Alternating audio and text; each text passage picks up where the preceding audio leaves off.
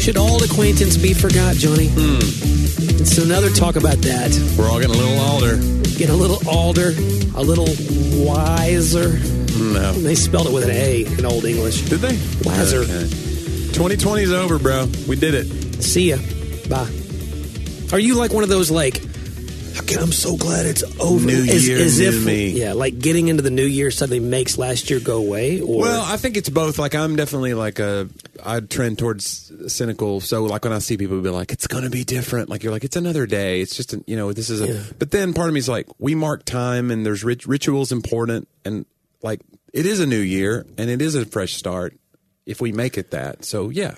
I'm excited about the new year. Yeah, I do. I think it is a I used to have a whole idea called no arrivals, if you remember that. Mm-hmm. And I would talk about arrival points. Yeah. And that is like there's these moments in life where it's like you're kindergarten and then you're in like 12 years old, 13 years old, you're a teenager. Yeah. Then 16 is your next arrival point because you're going to get a driver's license. And then like people live between arrival points. They're always thinking about the next one. Ooh, now if you're 16, you only worry about being 18 because then you can be an adult. Ooh, if you're 18, you only worry about being 21 because now you can drink. Ooh, if you're 21 now, you're thinking about getting married. Or like it begins to move away from chronological and more into like, things. So I believe that like, those are just a reality of life. I used to say we shouldn't live like that, always thinking about the next arrival point, I think that in some ways there's no way not to do that. You're always thinking, now I'm thinking, okay, Sadie's in middle school. Now I'm thinking about, I'm living today, but I'm always thinking of the next thing we got to get to, checkpoint. But that being said, New Year's is that moment. It's like a natural built-in checkpoint. Like it's okay, we are going to reset. Okay, I got to get ready for taxes. So that means I have to reevaluate all of last year's financials. I have to, hey, I cleaned out my garage, man, last few days. It's the worst. 3 truckloads of stuff. Stuff that you thought you needed. To the dump. Yeah, took it away.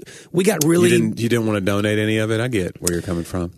We still... and a truck. Don't want to... And Laura's car. You don't want to help the needy. You just got to...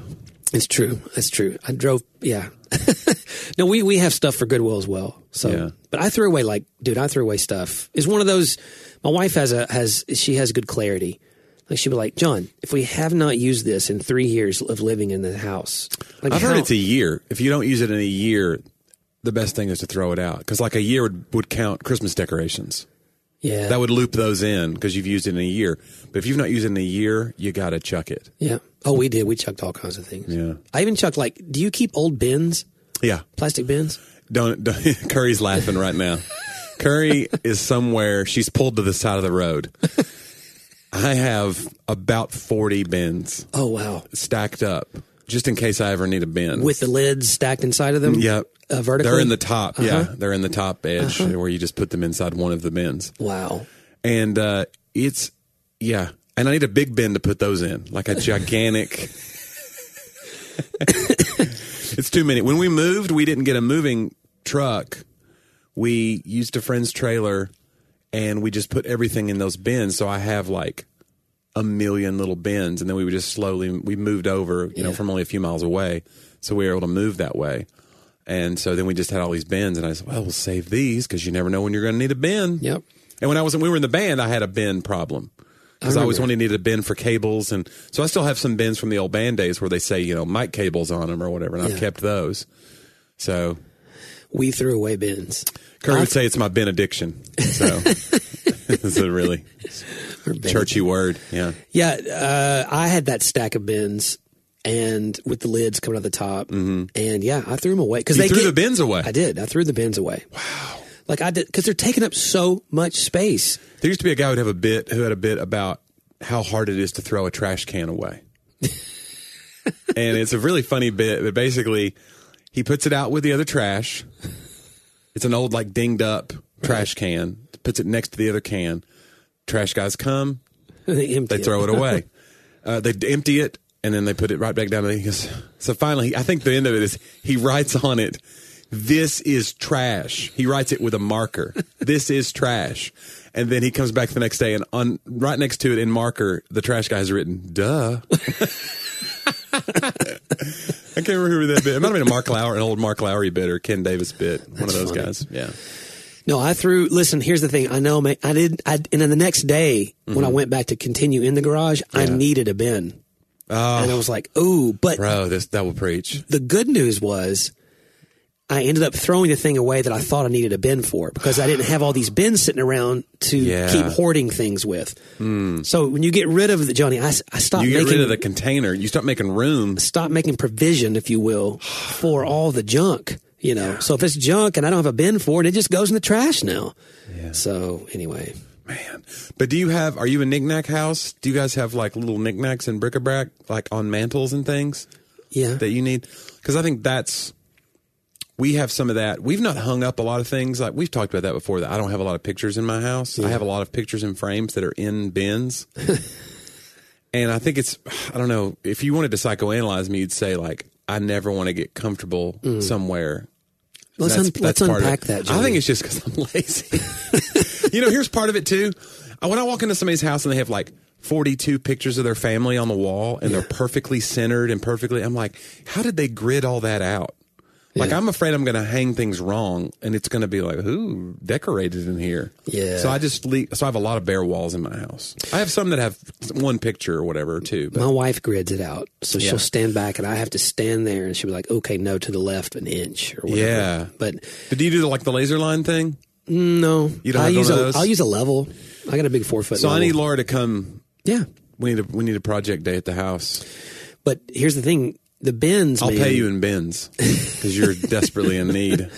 I just decided, look, we'll buy a few bins if we need it. It'd be better because they're dirty. That's the thing. The garage gets so dirty.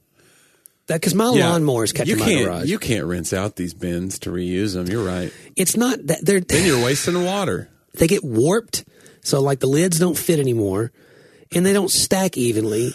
I think you're justifying entitled. Yeah. Sorry, guys. I just threw away $100 worth of bins. They're in a landfill somewhere, destroying the planet, and you're like, yeah, but they got warped.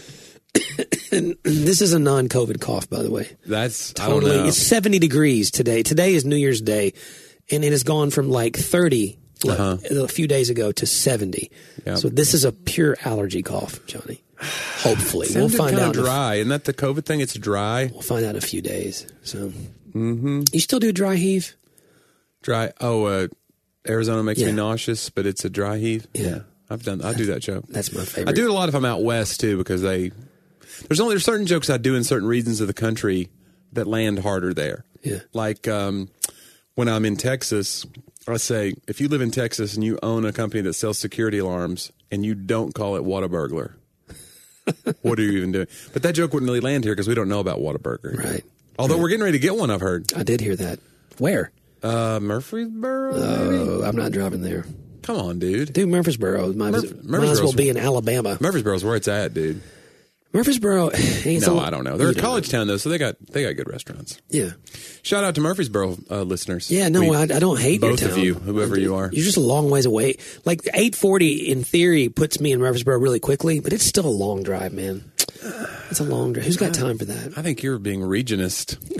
First, I'm throwing away perfectly good bins. Yeah. Hey, the irony of all this is I had this plastic shelf with an elf on it, and then on top of this shelf, I had two other deconstructed plastic shelves strapped together. I had shelf on a shelf is what I had. It's a new thing. Yeah. And so literally I'm storing. That's a very dad thing to have. Yes. A shelf.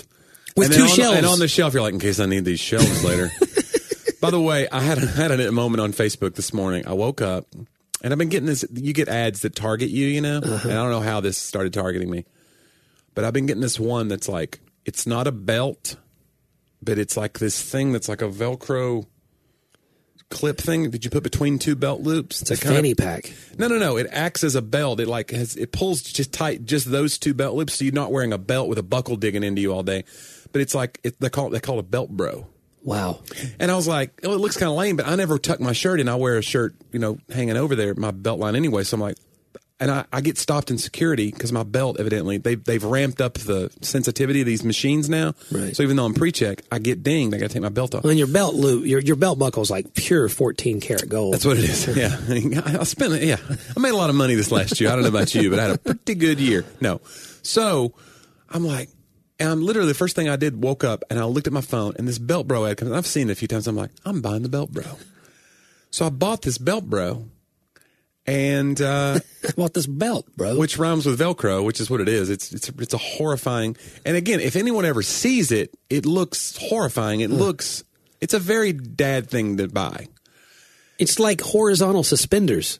In essence, yes. Yeah. It just cinches up just that one area of your pants. But They could have got a better name for it. I like the idea of it, and the idea that we're just going to stick with belts forever, that we never can improve on the technology. We're just going to go with belts until we all die. Like, that's dumb, too, to me. So here's what happened, though. I buy this thing, and I'm not kidding. Stick with belts. Immediately, I got another ad for, like, this turns any shoes into slip-ons. And they're these little, like, stretchy faux shoelaces that go between all the, so it looks like your shoes are lace-ups, but they're actually Skechers now. And I was like, oh my, I'm a boat dad now. I'm like, yeah, these are going to be great. Can't wait till spring. Get these things out there. Like, oh no. So now Facebook knows. Uh-huh.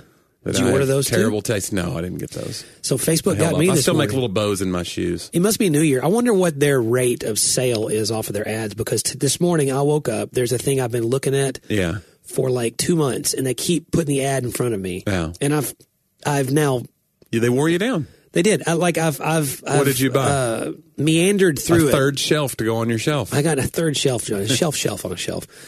It's called Remarkable. It was an Okay. expensive thing, actually. But my wife was like, because I just had a birthday, I had a little cash given to me. She was like, you should get this. And I'm starting a new Devo thing daily. I hate saying Devo, by the way, but I just said it. So it's the thing I'm telling you. It's a Bible recap with Larry Key. Not Larry. Did you say Larry? You With said Larry Larry. Key. With Larry Tara King. Lee Cobble is her name. Bible recap. That'd be with Larry. great. Bible Cat with Larry King. He was there for a lot of it. So Anywho, Tara Lee Cobble, which you guys should go. Moses is with us from Walla Walla, Washington. Go.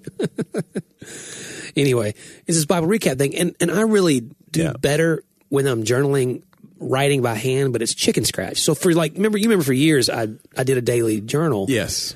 And I would keep the Then pages. you'd read it to me like the end of Doogie Howser every night. You'd call me, and it would be whatever you learned that day. I did it from like 09 to 15, and I had 2,000 handwritten pages that I've scanned.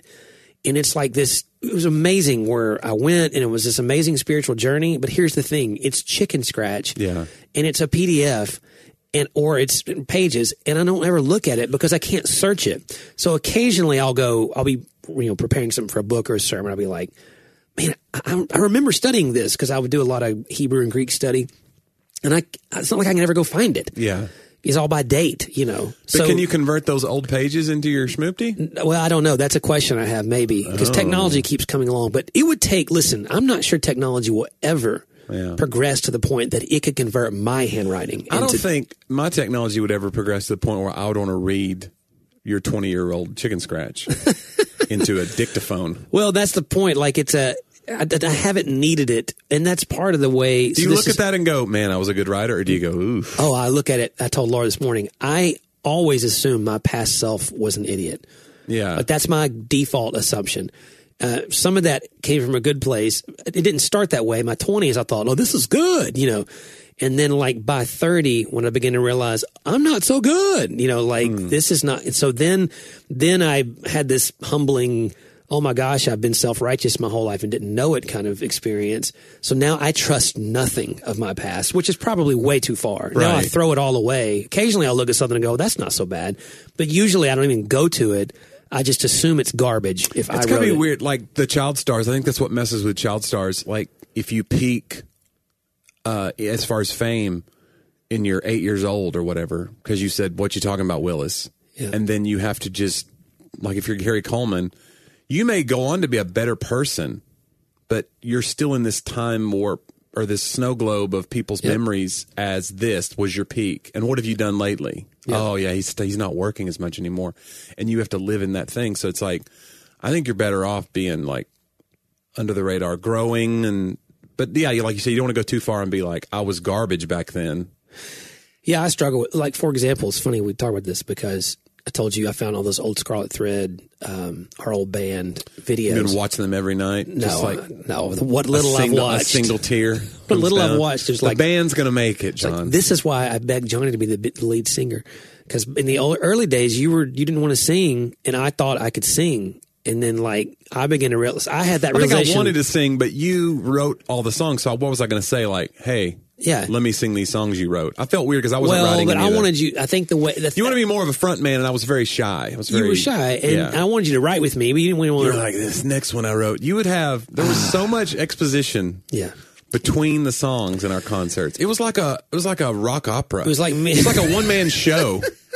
This next song I wrote, I was on the way to... I was on a road trip with my dad, and he said to me, son, let's get some corn nuts. I call this one... Corn Nut Odyssey. Most of my songs, I realized back then, were condemnation over lust songs. That's what you write in your early 20s when you're trying not to have sex with your girlfriend. Yeah. So it's all about how horrible a person you are, and how God must be just not able to even endure or tolerate you. So I realized a lot of my... You're going to want to get all that converted to digital. All that writing that you did. I was going to say, I found old notebooks in the attic because I was cleaning out that stuff. I was like, okay, it was a part of where I was. I just wish I wish somebody could have gotten through to me, and then maybe they tried. Yeah. About like, hey, this is the real gospel. Because the gospel to me was based upon my badness. Yeah. Trying to be goodness, kind of thing. And my behavior. And so, yes, it was good that I attempted, to fight temptation. I'm not saying there was no merit in it, but it literally defined. You remember that. All the songs were about. I had a song called "What a Wretched Man I Am." Remember that one? Oh boy. They were so dark and self-effacing that they were really self-centered. That's really what they were. Yeah.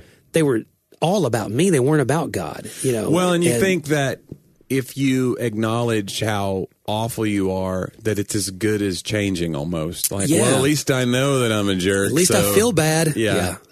Everybody's awful, but I know I'm awful, so I'm still better than you. Right. It's like a self-righteousness vibe. It is. It's like self-condemnation somehow justifies and makes it all okay. There was a pastor, I went to a church in Knoxville, Tennessee, and there was a guy, this was back when Avis car rental had their slogan, Avis, we try harder. And he was like, that's the kind of gospel that people are employing now. It's like, well, we still have the same divorce rate. We have the same issues going on, but we try harder around here, in Christendom. And it's like, it really is an indictment, but so there is that. But I don't know, John. I mean, I think you're a little hard on yourself as you were back then. I mean, you were learning and you're, it's figuring it out. Well, my regen, my recovery program, one of the things I learned about myself is I, above all else, seek to avoid wasted opportunities or wasted time.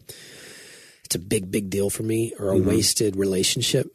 So like if something, so I feel a loss deeply because I sense its potential, or I sense the amount of time I've put into something or that they've put into me. And that's why my relationships generally last a long time. My job, I've been here 18 years.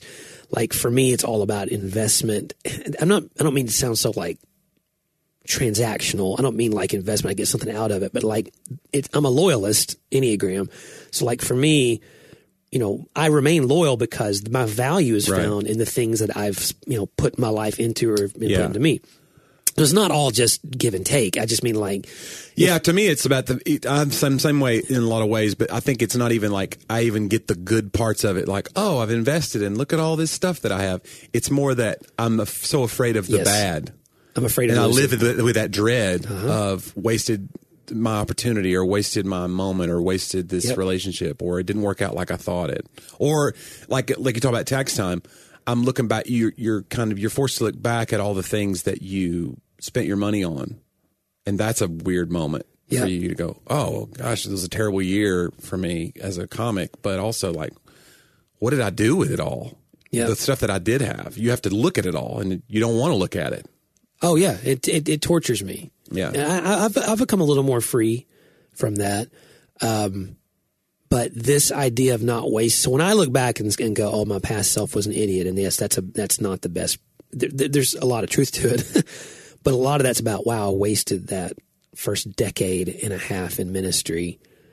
I wasted it on a watered down version of looking at Jesus. Not just the way I preached or the way I taught others. I was actually way more grace-filled towards people than I was towards myself. Yeah. Because I didn't understand. But I still wasn't handing them that as a, like, oh, this is a really radical. We say this sometimes, but I think it's such a key. This is the most enlightening part of the way we believe the gospel. This idea I'm about to say, that I think people can't get. Oh, okay, yeah. Like you said, that I love the whole "we try harder" thing, but like to go down that line to really understand the way that the modern American, especially church goer, thinks of the gospel. This is what always gets me. When Paul preached the gospel, he anticipated a question he was writing in Philippians. He anticipated a question from the people who were reading it. And it was, so I can hear it basically saying, I can hear you now. You're saying, can we just continue in sin that grace may abound? Or can we just do whatever we want? It doesn't matter. And obviously the answer was no. And that's where that's where preachers take it. They're like, that's why we don't continue in sin that grace may abound. Like, I don't believe that I think, yes, that's a takeaway. I think that we're kind of missing the context of something here. Really, really key. It's that the kind of gospel Paul believed and expressed was so radical that he had to cut off that possibility of a question because it was going to lead the people listening to think it could be that free. Mm-hmm.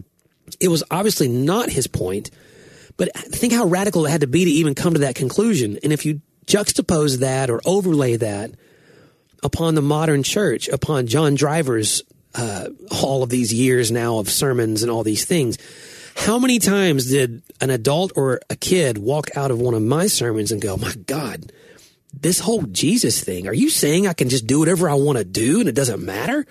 Like, they never got something so radical that for a second they thought that. They probably got the opposite. Right, that they had to go modify their behavior in some way. Yes. Because God's angry with them otherwise. And so I'm not advocating continuing in sin that grace may abound. Obviously, neither was Paul. I'm just saying, I don't know many of us out there whose gospel even gets somebody thinking like that. Like that they would even have the possibility of it. And I think it reveals how non-radical it really is. It's no wonder the world's like, and one of our friends sent me a Twitter post where someone said, all right, all the non-Christians out there, I want you to describe Christians in one word. Oh, right. Yeah, I saw that. And it was just like, a very sobering thread. Bigot. Well, it's what you would expect if you're talking. Yeah, exactly what you expect. But we would all kind of roll our eyes, and go, "Oh, that's just the world not hating Christians." Jesus said that they would hate us as they hate him. They're right about a lot of the stuff they said. Like we really are. I'm not speaking of, we take it down to the morality of it. I don't think that most of what they were saying that I read was not about our morality. It was about our lack of looking like Jesus.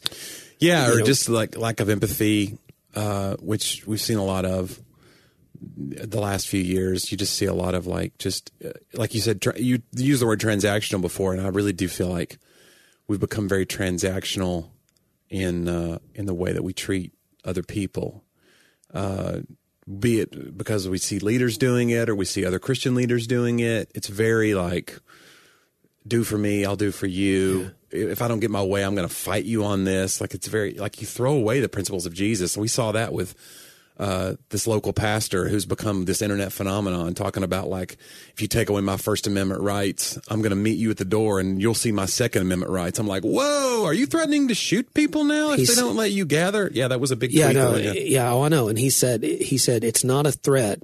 It wasn't a promise. He used another word. I actually have it right here because that's actually a screenshot on my desktop, believe it or not. Because that affected me so deeply. And that's the fear is that would be normalized. He said that's a fact, not a threat. That's right. Yeah. And that's a pastor. That's an insane person. I'm sorry. And that is like what's insane is not that he said it. It's that at the moment, it was 5 hours since it had been posted. Probably retweeted. It was retweeted 946 times Yeah. and liked 2,700 times in the first 5 hours by Christians. And I think, like, again, that's there's something to be said about having no dissonance or tension to go, that. Yeah, that doesn't sound like the gospel to me. Yeah. There's nobody doing that. They're like, yeah, get him. Yeah. It's like, I don't.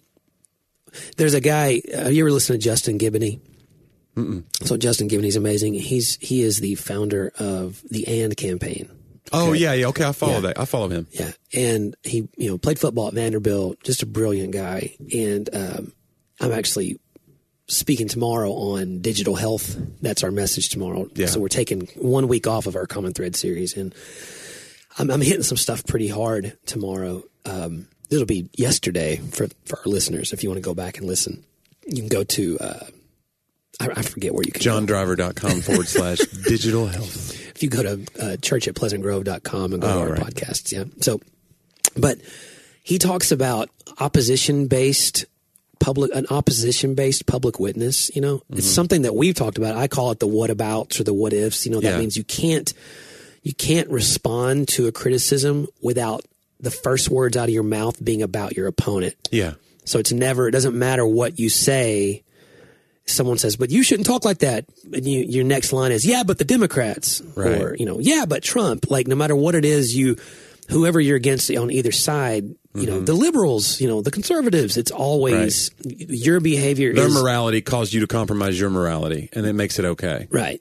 And there's and he talks about that. The opposition-based public witness is what he calls that, or the Christian witness. And how literally he just takes it down. It's a beautiful thing on his podcast. You should go listen to it. It's called Church Politics Podcast. Okay. And he takes it down. But that idea of we have now become opposition-based in our thinking, that everything, his point is like to the point that we're no longer thinking critically about our own position. Yeah. We're only thinking critically about somebody else. Everything's about outside invaders that are coming to take away our freedoms, and our position is being threatened every day.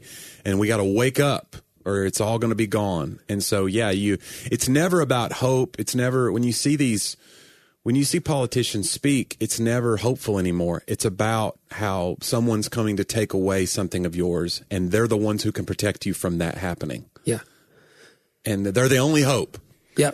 Otherwise, it's all going to go away. If it's a Democrat, then they're talking about how the Republicans are going to come take your Social Security or whatever. And if it's a Republican, it's like, we got to build a wall because they're going to come and they're coming to kill us, And you just go, all right, well, let me see if the facts bear this out. And then you'd start doing your own research like I did this past year about how many refugees have actually committed violent crimes. Right. And it's like way lower than Americans, crazy amount lower. And you just go, well, this doesn't really bear out. Well, why do they do it? Because it works. Opposition-based, the tactics work.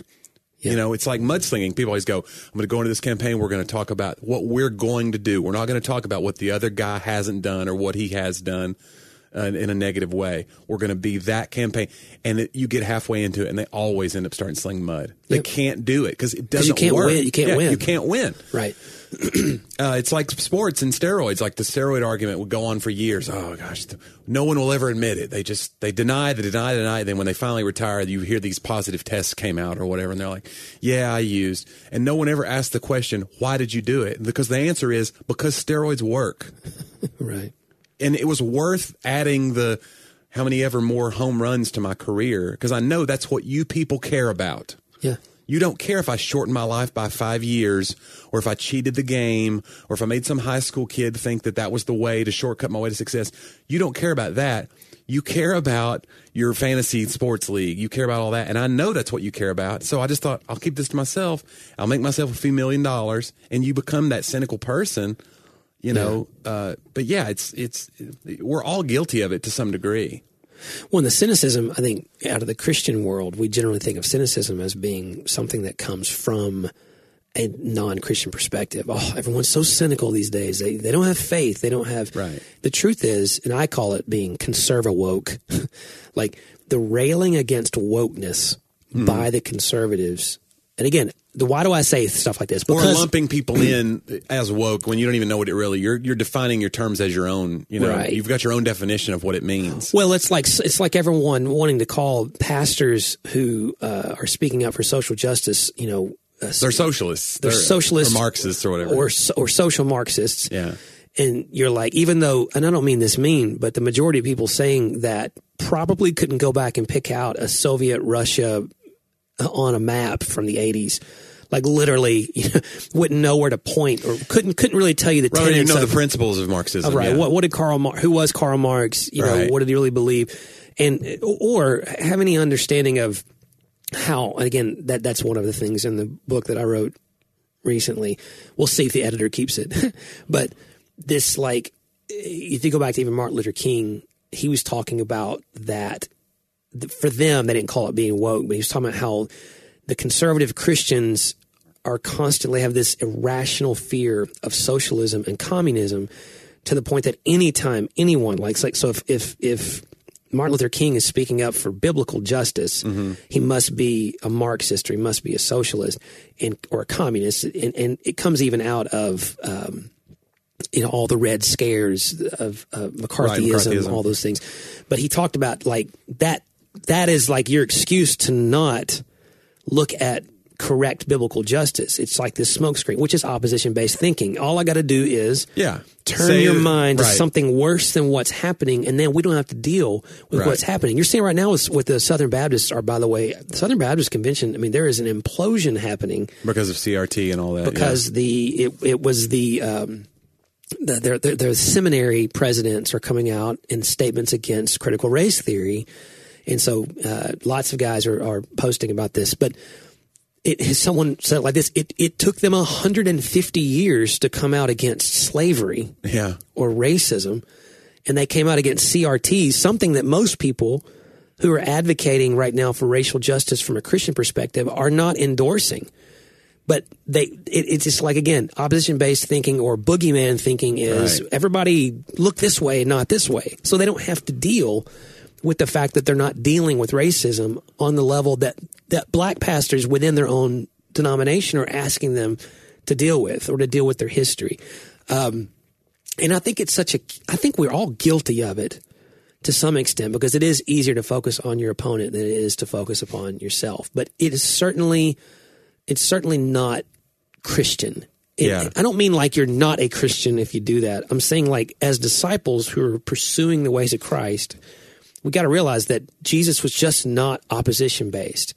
In fact, in some ways, he ignored his opposition over and over again, to the point that if it killed him, you know, the disciples, the apostles, the early church, there were times that they fled, right? You know, but there was never a time that they took up arms. Even being in dominion to the Roman Empire as they were, which was a huge pressing issue on everyone in Jesus' day, it was almost like background noise to Jesus. Yeah. He was like, my kingdom's not of this world anyway. Just pay your taxes and make sure you're giving God his part too. Yeah. Like it was just like, this is part of what happens. You guys are in exile here. It's what it is. Yeah. Well, and that's the whole people using Daniel. If Jesus was going to be a revolutionary in the sense that we think of, like that pastor's what he's tweeted, it would have looked a whole lot different. Right. Yeah, we're clearly being infringed upon. Let's all take up arms. You know? And you're literally, and someone said this to me about that particular tweet, there's like, what you're saying is, because this is in Mount Juliet, what you're saying is, because we know Chief Hambrick, the police chief, who's an amazing Christian man, like, it's I don't know who the guy's talking to, because if anyone's going to enforce, because this is in a coronavirus context, by the way, Tennessee is nowhere near ever. Well, that's the funniest part is we can't even put a mask mandate. You can say it and sound like you're being a tough guy, because you know it'll never happen. Right. They're not going to take away the right to assemble from churches. Not in Tennessee. So you get to be that guy that sounds like he's a tough guy. Yeah. but you're really just a straw man. It's a straw man argument. Yeah, it is. Because, like, literally... You're never going to have to prove it. So No. you get to be like, oh, this guy would really fight for us. There is not, that I know of, just by the election results, I'm not sure that there is more than 3 liberal people living in Wilson County. Yeah. You know what I'm saying? by definition. I need their names, John. So, like, this idea that he's, but it would be like you're threatening Chief Hambrick. Like, you're Right. saying if the people... Right. It's going to be Ruby Ridge if you come over here. And you're like, guys, this can't be. So again, I struggle because I'm not trying to call somebody out. And, Andrew and I had this conversation the other day. But at some point, though, and this is Martin Luther King said this as well, like at some point your silence is betrayal. Mm-hmm. At some point your silence is complicity with the bad things. Like, I think it's okay to say, hey, guys, I think maybe everybody, and this is some of my message on digital health tomorrow, like, hey, listen, we should not be liking that or retweeting that, because that is not gospel. It's just not. I'm going to give you now 8 scriptures that shows you it's not gospel. And if you disagree with that, first of all, go to your community and talk that out with them. And if you say, well, I don't have anybody I live life with, well, that's your real problem. That's probably your bigger problem, first of all. Because your community, whether it's your giving or whether it's your marriage or whether it's your social media, all those things, like, I need somebody looking at all that. There's plenty of times you and I call each other and you'll say, I got this joke. It's a little edgy. Do you think I should post this? Mm-hmm. Like, you are seeking. Or you'll call me and go, you've already posted this and you shouldn't. I've never done that. But it's like but you're saying I'm inviting a gospel filter. I'm inviting someone to tell me, hey, this may not be wise. I'm not offended by that. That's what I know this is. And it's a good thing for me and I trust it. Okay. If you don't have that, there's your bigger problem. And apparently lots of people in politics and in church don't have that. Like, they're just posting with zero filter. And the more they can offend, the more effective, because it gets more likes. Or anybody that would call them out on it is on the payroll. That's the real weird part. Yeah. And you get that in Christianity and in politics, where, like, it's in, like, for instance, Trump right now, the way he's behaving, there are people who are finally breaking ranks with him because they're like, well, he's probably gone now. I can officially say what I think about the guy. But then you have people who are like remaining loyal just in case, because they're like, look, he may have a job for me. It's like, it's so gross. But, and I'm not saying it's left and right that does this, because it's like a whole new crew of people that come in when the new guy comes in.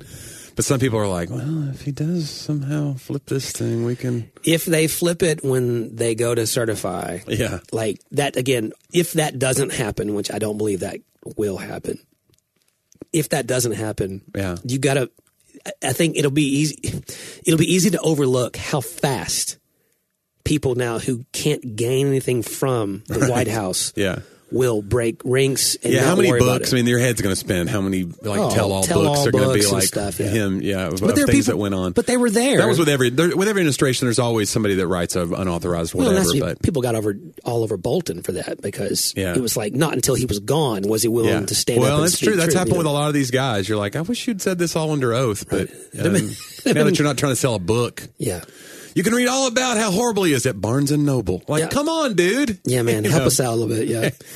No, I think that's happening in church culture too, where you have people. We've elevated these megachurch pastors, and now it's like people have a vested interest to protect the rhetoric. Yeah. So it's more important than the truth. It's like, but this is our party line. We have a. It's almost like cause. We have this cause that's bigger than the overall gospel. This is our rights are being infringed upon, and it's like, it clouds everything. But you have a vested interest in protecting this person. So nobody's in that pastor's ear going, dude, what are you doing? Because they'd be fired. Yeah. Which, again, if you get rid of all dissenting voices, literally, I mean, I can't tell you how many times. I mean, that's what fascism is. In essence, you just you stifle anything that doesn't line up. Yeah. And you have the power to do so. Yeah. Which is, we've put a lot of these pastors in that position, which stinks, because they're not equipped to handle it. Nobody is. If Andrew fired me every time I came to him with a dissenting opinion of something that we're doing, I would have been gone. Right. A million times over. A good leader like listens. We might fight about it, but that's the process. I mean, it's in marriage. If you dominate to the point that you can't take correction or say, I think the biggest issue in marriage and in church and in politics is everyone thinks that they intend well. Yeah. And good intention trumps everything.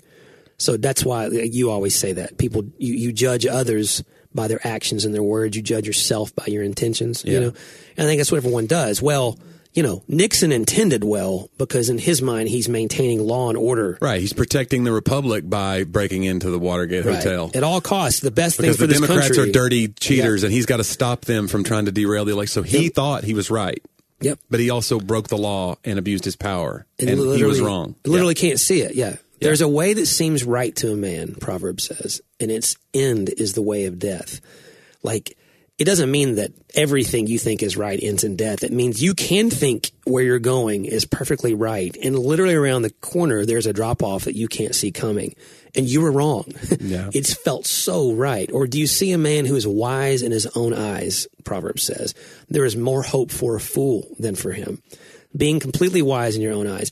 And you look at the, culture. Like social media is built on being wise in your own eyes. Yeah. That's something I'm going to say. Glorifies it tomorrow. Yeah, it's like, hey, listen, if you don't have the full knowledge for a full conclusion, then you shouldn't be posting publicly about it. And then you'll say, but what if the information never comes, or what if it takes a long time for all this to come out? Then you just might not be heard by the world, and that's okay. Yeah, generations before us weren't. Yes, just talk to people that you live life with about it. But when you go public with it. Just with your opinion, you just add to the confusion and the chaos and the unraveling of the foundations of everything.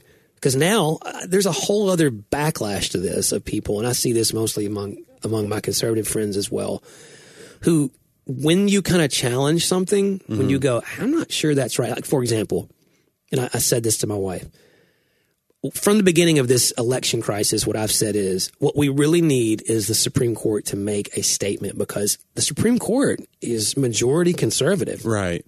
We need the Supreme Court. People, and if they don't air their opinion, it looks like they've just ignored evidence. To some people, they're like, "Oh, there was clear evidence," and they just ignored it. Which that's what people think have happened. Yeah. But what people don't understand, and I'm not being ugly about it, people don't understand, judicial procedure enough to understand that when you bring a case to a court, and the court looks at it and says there's not enough merit for us to even entertain a hearing on this, that is a bigger statement than them allowing That's what you call being laughed out of court. Right. Like, so the Supreme Court's not, I saw someone post this, well, we knew the Supreme Court wouldn't touch this with a 10-foot pole. What they're saying is, like, politically, the court is choosing not to engage. When what really happened, but a lack of understanding, people don't get this, what really happened is that by the court not hearing it, they were saying it has zero merit. It's a much bigger statement than letting it come in. And there were no dissenting voices on it. Nobody on the court came out to say, now look, I thought we should hear this. It was literally unanimous. This has no legal merit. Like, it was the greatest statement that could have been made, but it's not a statement.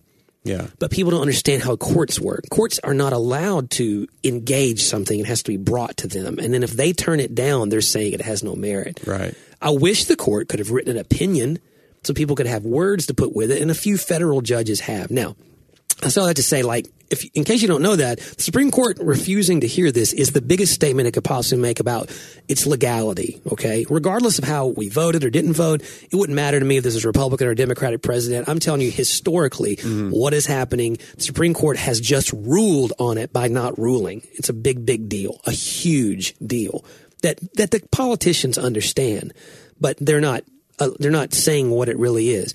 So when you say that, though, to someone who thought the Supreme Court was just dodging this politically, and they go, oh, okay, well, that makes sense. The next statement often is something like, well, but who can you believe nowadays? Yeah. It's like this, when you kind of push down one thing, they come back with, yeah, but I guess you're right, but you can't read relativism anything now. Yeah. And that's not good either. Right. Like this idea, like, no. Well, when Christians put put forth that relativism is a thing that we should look at, and then we're going to talk about moral absolutes and absolute truth on the other hand. You can't. It's a complete dissonance. Yeah, right. And it's logically dissonant because the truth is, and I think people are struggling with sources, they don't know what to believe. The truth is, I mean, I'm just going to say some things like, if social media is your main news source, you are misinformed. There's no way around it. If social media links to a real news source, that's one thing. But if you're reading commentary and opinion, number two, if you're only listening to one news source, you know, you and I laughed about this before, but we knew a couple guys one time that tried to make all of their future money off of one investment because they got a tip that seemed right on a great deal. Yeah. And they put a bunch of money into something and it did not work out. And anybody knows the number one rule of investment when you talk to anybody is you got to diversify. You got to invest across the board because nothing is a sure thing. But people are investing informationally in one source, hoping to get all. And they find the one that backs up their biases. Right. And coddles them and says, you were right to have this fear because, look, I can show you more of it. Yep. Look, you were right. You were right. Yep. And people love being told they're right. Yeah. So it's addictive. Well, and it's funny that you'd say that. Let me see who said it. I wrote this down. This is also Justin Giboney. Sorry. Listened to a lot of him this week. He's where I get all my news, by the way. Conspiracy theories always sound crazy coming from the other side, but they often seem more plausible and even comforting when they fit our own narrative. They're convenient when we don't want to deal with reality. And so it's convenient. If you hear a thing that already justifies what you already believed, and the best thing to do would be to listen to all the sources and find what within them. This is just, by the way, this is just logic 101 or philosophy 101. If you want to know, like this is what we talk about with biblical sources. If you want to know what really happened, if you struggle to know if the historical Jesus exists. Okay, was Jesus really historically a person? Okay. Then I would go to the Bible one. I would use it. It says he does. Oh, sure. But they could have written that. Okay, great. That's a valid point. Maybe someone in your mind, you're saying someone wrote that. That's a valid philosophical approach to say that could have been doctored. Then I would also go to the historical sources, like Roman authorities, people who did not believe in Jesus. Mm-hmm. And I would go and read what they said about Jesus. And if they said there was a carpenter from Nazareth, and this is what I did say, whose followers, who the Roman Empire executed, and his followers insist that he has been resurrected, and they're a pain basically to all of us because they're spreading this around like wildfire. Okay, if you put those two narratives together, then you can begin to find out where they agree, and it's almost irrefutable proof at that point, because if the enemy of it said that this happened, even if they're refuting its veracity in terms of they're not saying they agree that Jesus was resurrected. They're saying that a bunch of people are saying that Jesus was resurrected, but you know what? No one's disputing that Jesus lived. Mm-hmm. So if your point of that whole thing was, is there a historical Jesus that lived, then why would a Roman source ever be doctored who's trying to disprove Jesus' resurrection? So by their disproving of his resurrection, they're proving, just by stating it, that at least we know that he lived. Mm-hmm. So we can do that same process to go now after his resurrection or other things.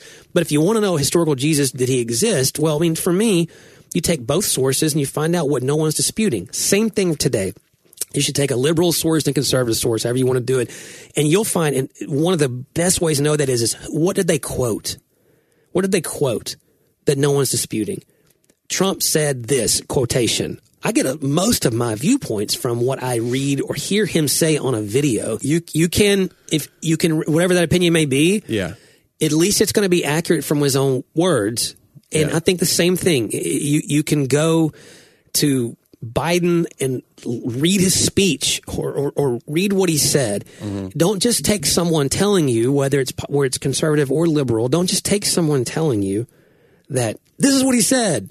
Go find out what he said and try to interpret it and use multiple sources and then extrapolate from those sources the things that no one is disputing, and you'll at least have the basis of what we used to call news. Right. or journalism. It's the thing that nobody's disputing because all the commentary, however you feel about it, how you interpret it, whether you disagree with it, agree with it, that's fine. That is the freedom that you have. You get to decide that. But people no longer know how to find what the base part of it is that is indisputable so that they could have confidence. So when we say, oh, you can't believe anything you hear today, that's not true. That's actually that someone's manipulating you into saying that. That whole point was so funny is, you can't believe anything you hear today except for the stuff that I believe. Except for someone who told you can't believe whatever you hear today. Wherever that came from, right. Why did you believe them if you can't believe anything you hear today? Well, that's there used to be a thing like if people that say there's no absolute truth, you're making that is an absolute statement. Yeah, you're rendering an absolute statement that renders your other statement ineffective. Yeah. When you start pulling at the threads of things, you will eventually find something at the bottom. I think that's a mixed metaphor there, but if you wait, when I pull at the thread of 2021's already exhausting. It's going to be great. It's old lang syne. Is it, Johnny. John? I was going to ask you this before we go. Because I was thinking about Christmas presents because I get to get presents for my niece, my nieces. And it's fun shopping for them. That's what makes Christmas so fun is you want to see how they react to their presents and stuff. But I have a hard time remembering like Christmas presents that I got. They were such a big deal when you're a kid. Yeah. I hope I get this. I hope they get that. But like, do you remember a great Christmas present that you got? I do. What did you get? You're going to laugh. An Atari 2600. Oh, I did get one of those. Did you really? Because we're 5 years apart, so I figured it'd be gone. You get a Nintendo by the time you were. I got one of those too. I don't remember if it was Christmas. How old were you got an Atari then? I don't know. I have no recollection. Everything between 5 and 12. I think I was 10 or 11 when I got an Atari, and it blew my mind. Yeah, it's all the same for me between 5 and 12. I don't really have a lot of recollection. But probably my favorite Christmas present of all, Red Ryder BB gun. Really? Oh, yeah. The Red Ryder? The Red Ryder. Yep, which is great. Did the movie come first, or the Red Ryder come as a marketing ploy? I'm going to guess Red Ryder came as a marketing ploy after the movie. So, what a great idea. Yep. Sadie and I watch the movie every year. It still happens in movies, by the way, not just toys, like the Baby Yoda toy or whatever. I mean, they do it on purpose. I remember the one I remember is because they were watching Home Alone 2 with my niece, and she loves it. She loves it as much as the first one. And Lost in New York, whatever. And he's got that little recorder device that ends up being a huge plot point. Yeah. Because he's recording and playing back and foiling the bad guys and foiling the hotel staff. And I was like, because I was telling my niece, this was like the toy of that year. Because all the kids thought they could, get into hijinks like Kevin if they had this toy. And it was a $40 or $50. It's a tape recorder. Yep. But it could fast forward and record and play on the fly like that. And everybody wanted one, and there's always that thing of like, am I being sold a product here? Like, is this the one that was looked like a little satellite dish? He held it. It was handheld, but he had quick access to the buttons and stuff, and he would I found our home videos. I came out of the house with remember the headphones with the listening device. No, that's not that. You had you were the NFL films guy. You were listening to the sideline talk of the coach. Oh yeah.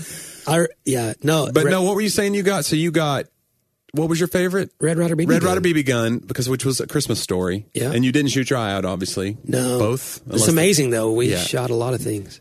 And did you shoot at people? How long did you have it before you were like, I bet I could shoot at my brother with this? That's a very boy thing. We would go out in the woods and shoot at all kinds of things, but I don't. There's always those videos, and again, we get into weird gender politics sometimes, but I do think, like when you watch these videos of like, this is why women live longer than men, and you see like there's a video of two boys standing over a trash can where you push the thing and the metal lid comes up. Yeah.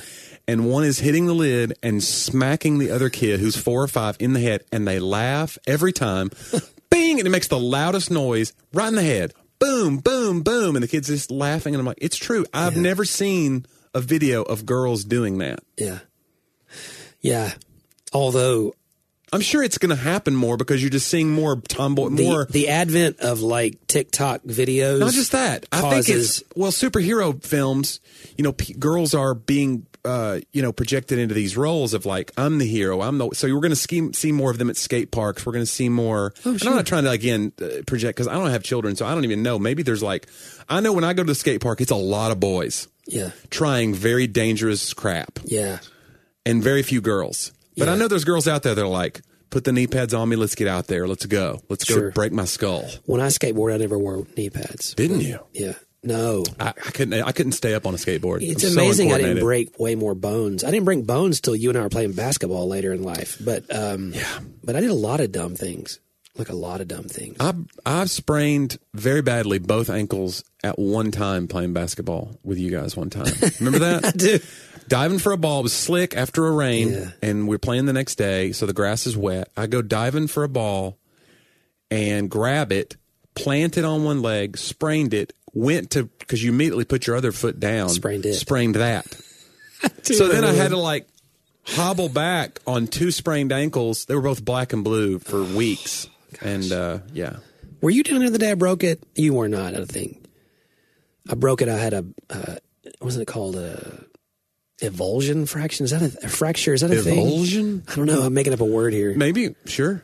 It's what where does that mean? It's where the tendon it pulls loose from the bone, right? Pulled loose a chip from the bone, basically. Yeah. I don't know how it heals avulsion itself. Sounds right. It sounds terrifying. It was horrible, but the guys were like, no, it's fine. You just sprained it.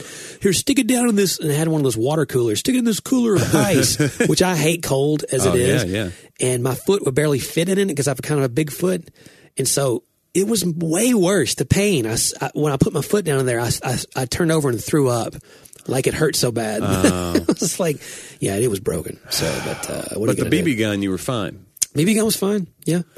I remember getting a TV for my room when I was a teenager, and I thought it was the coolest because we had the family TV set. Yeah. And then I got a 19-inch television for my room. Your mom let you have a TV in your room. And it blew my mind. Wow. That I could watch Nick at Night in my room. At night. Yeah. And, after my bedtime. Wow. My mom would let me watch the monologue for, like, I had my mom was pretty, she was pretty progressive in some ways and not in other ways. She was very legalistic in some ways and very, like, the rules were important and doing the right thing was important.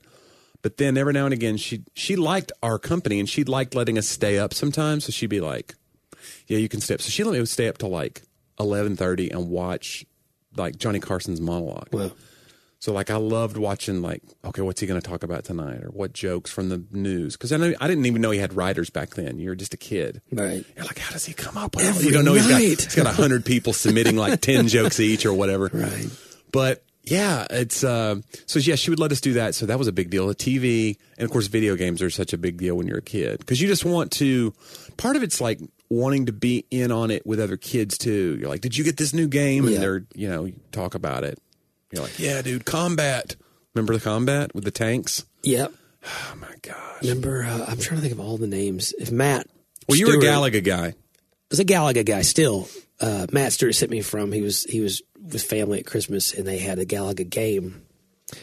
And they had the Galaga game, and I was like, dude, his dad had brought it for the kids. Yeah. Like, I would have just spent hours. So I just grew out. Video games not a thing for me anymore, but I just don't. I got a gift this year. Okay, my brother, he's 2 for 2. He's a good gift giver. Wow. I had no idea. Okay, because like when you give gift for your family, you're like, here's a gift card. You trade gift cards.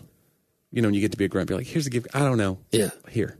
And I don't get offended. I like gift cards. I really do. I'm great with it. But my brother, for my birthday, got me an Apple Watch. Him and my sister-in-law. Last year. This is for my birthday this year. A birthday. Yeah. Birthday. Yeah. Gotcha. So I got an Apple Watch, and it's totally, I love it so much. And I never wore a watch ever. But I love it, and it's really helped me with running and all this stuff. You can put my songs on there. I don't have to carry my phone in my pocket. Love it. So that one's like game changer. Love the Apple Watch. This year, because they come stay with us every Christmas. Yeah. A couple times a year, he'll come stay. Thanksgiving, he stay a couple days. So we open it up, and it is a robot vacuum. One of these robot vacuums. I want to say it's not a Roomba. It's a Shark brand. Shumba. It's a Shumba. It's a Foomba. And I'm like, all right, well, this feels a little passive aggressive. I know there's a lot of dog hair in here, but come on, But then we fire this thing up. Once we got Wi-Fi back, because after the bombing, there was no Wi-Fi. So then we get Wi-Fi back, and you program this thing, and it learns your house. And I'm like, all right, but it's going random. It's so random. It turns around, it goes diagonal. I'm like, this is never going to get everything. We let this thing go for an hour. There's no hair in my house. Wow. 0 hair. Wow. It's crazy. Game changer. So, B, if you're listening, Well done. I don't care if it was a passive-aggressive move. I know that when my niece played in the floor, she would come up and it looked like she's wearing an Angora sweater. And I'm not proud of it, but we just have dogs in the house that shed, and it is what it is in my house. Yeah. We vacuum when we can. It piles up. We vacuum again. This thing, I push a button on my phone right now, and it's going to spook my wife. It'll start vacuuming right now. Wow. While she's at home. Do it. And it'll scare her, and I'll get a text. What are you doing? Stop it. But it's great. So I have a robot butler now. Well, that's great. I'm a little spoiled. Are you going to name him? We did. You have to name it in the thing. You name it in the app. What'd you name it? I named it Sucks to Be Me.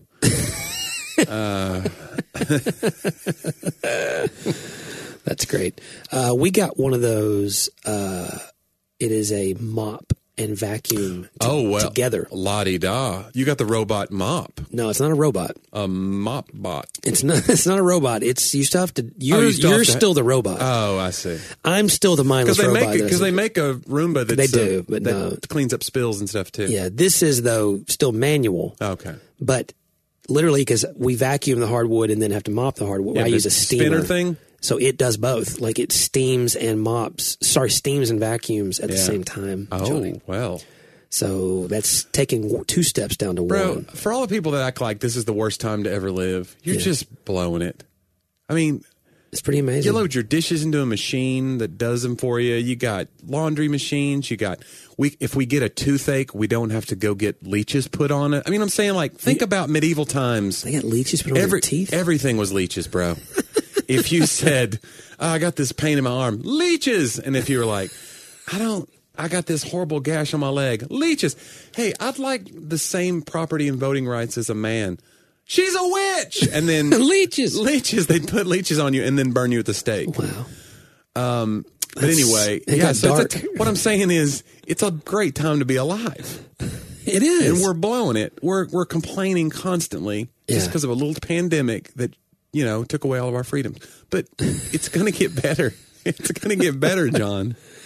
It is. I hope it gets better. Here's the thing. 2021 is going to be our year, bud. Even if 2021, if it gets better, we still have to, I'm saying this, I don't mean this to be tongue-in-cheek, like, people have to get better, too. Yeah. Like, we can't stay in the way we acted in 2020. Like, we're going to have to choose a little more grace and reasonability and... stimulus checks.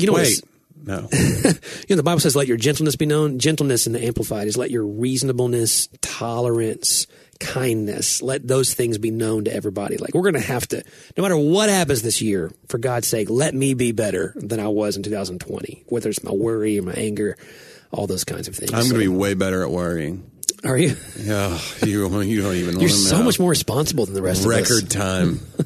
Record time on worry. 0 to worry in 2.2 seconds. Oh, my goodness. Well, guys, we appreciate you listening today. We did take the last week of December off, so thank you guys for being patient, not having an episode last week. You didn't have an episode when we didn't have an episode. That's right. And we appreciate it. Yeah, we had a quarantine situation again in our house, so thank God no one has gotten sick, but there was an exposure, so we're past all the time now, but that we kind of just took that week off, and I cleaned my garage, like we said, so did a few other things. Exposed yourself to some chores. That's right. But send us topics or thoughts for the new year that you guys are having, and go leave us reviews. Appreciate all the great reviews that have been coming in, and help us to spread the word as we start into, I don't know, what is this, year 4 or 5? I'm not sure how many years it's been. 17 years. Wow, 17 years. So we were the first podcast. That's right. And you can go to talkaboutthatpodcast.com to find out more information about our podcast, how to support us on Patreon. There's all kinds of things you can do to be a part of it. Appreciate you guys who reach out and give us great things to talk about. It means a lot to us. Johnny, you should go follow him on all of his socials. He's a fun follower. Follow me, and we're starting to put bookings together for the new year, believe it or not. So if you'd like for me to come tell jokes at your event, or I do virtual events too. So if you're still wanting to keep it safe and do a virtual event for a while, that's fine. I can be contacted, johnnyw.com. Yeah. You should check out Johnny's Dry Bar special. Oh, my Dry Bar special is on the app now. Yep. That's right. So, and make sure you give it a little heart. Give it a heart. Yeah. Yeah, if you have a heart, give a heart. Beautiful. Hey, guys, thanks for joining us on this inaugural 2021 episode. Then we'll see you next week on Talk About That.